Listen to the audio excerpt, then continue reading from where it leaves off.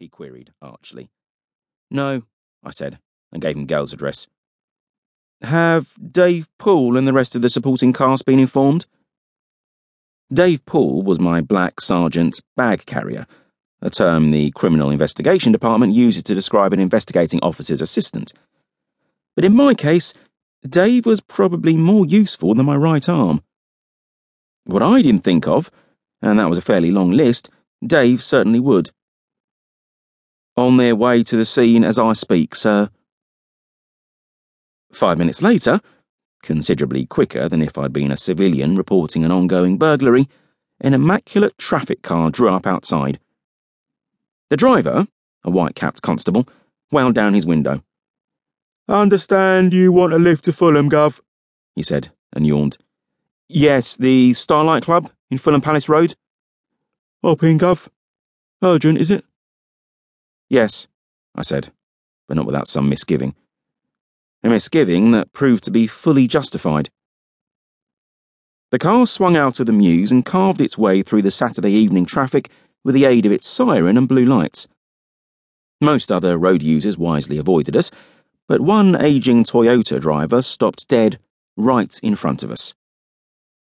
My driver swore volubly, mounted the footway — policemen always call pavements the footway — and suggested that Toyota man should buy a copy of the highway code and get someone to read it to him. Unfortunately, this useful piece of advice was lost. The windows were closed and Toyota man didn't hear it. Eventually, however, I was deposited, somewhat shaken, at my destination. 8 miles in about as many minutes through London's dense traffic is enough to unnerve even the bravest, and I am definitely not in that category. Thank you, I said as I staggered from the car. Any time, Gov, said the driver cheerfully. I determined that there wouldn't be another time if I could possibly avoid it. The usual blue and white tapes had been strung out around the building that, with any luck, contained the Starlight Club, where my latest investigation was about to begin.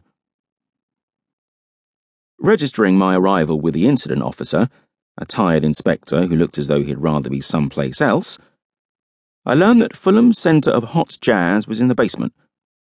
But where else would it be? Descending a dark, uncarpeted staircase, I found that the Starlight Club comprised little more than a number of cellars knocked into one. There were tables with dirty check tablecloths and candles in bottles that were, I supposed, intended to provide a subdued and intimate lighting.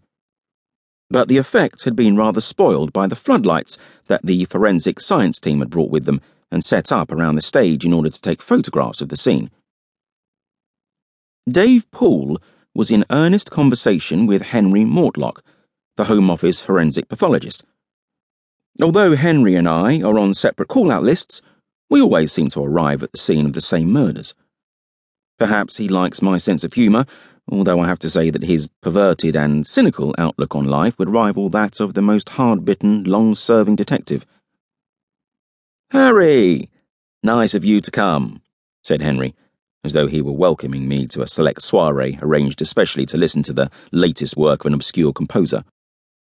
Cause of death was a shotgun blast to the chest at close quarters. Time of death about 8:30. You've been talking to the witnesses? I said. No, I haven't, but Sergeant Poole has. Henry waved a thermometer in Dave's direction. I'll let you have a report in due course. And with that he departed.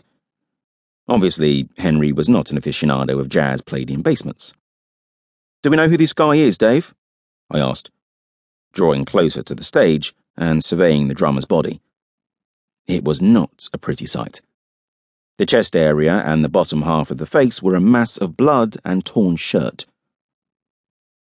Just as well he won't be needing that shirt again, commented Dave, and glanced up. Goes by the name of Rod Skinner, Gov, he said, or did. Well, that's something, I suppose. Have the CSEs finished yet? I asked, using the accepted abbreviation for crime scene examiners. They're not called that anymore, said Dave, glancing up from his pocketbook. They're now called forensic practitioners. Senior forensic practitioner, and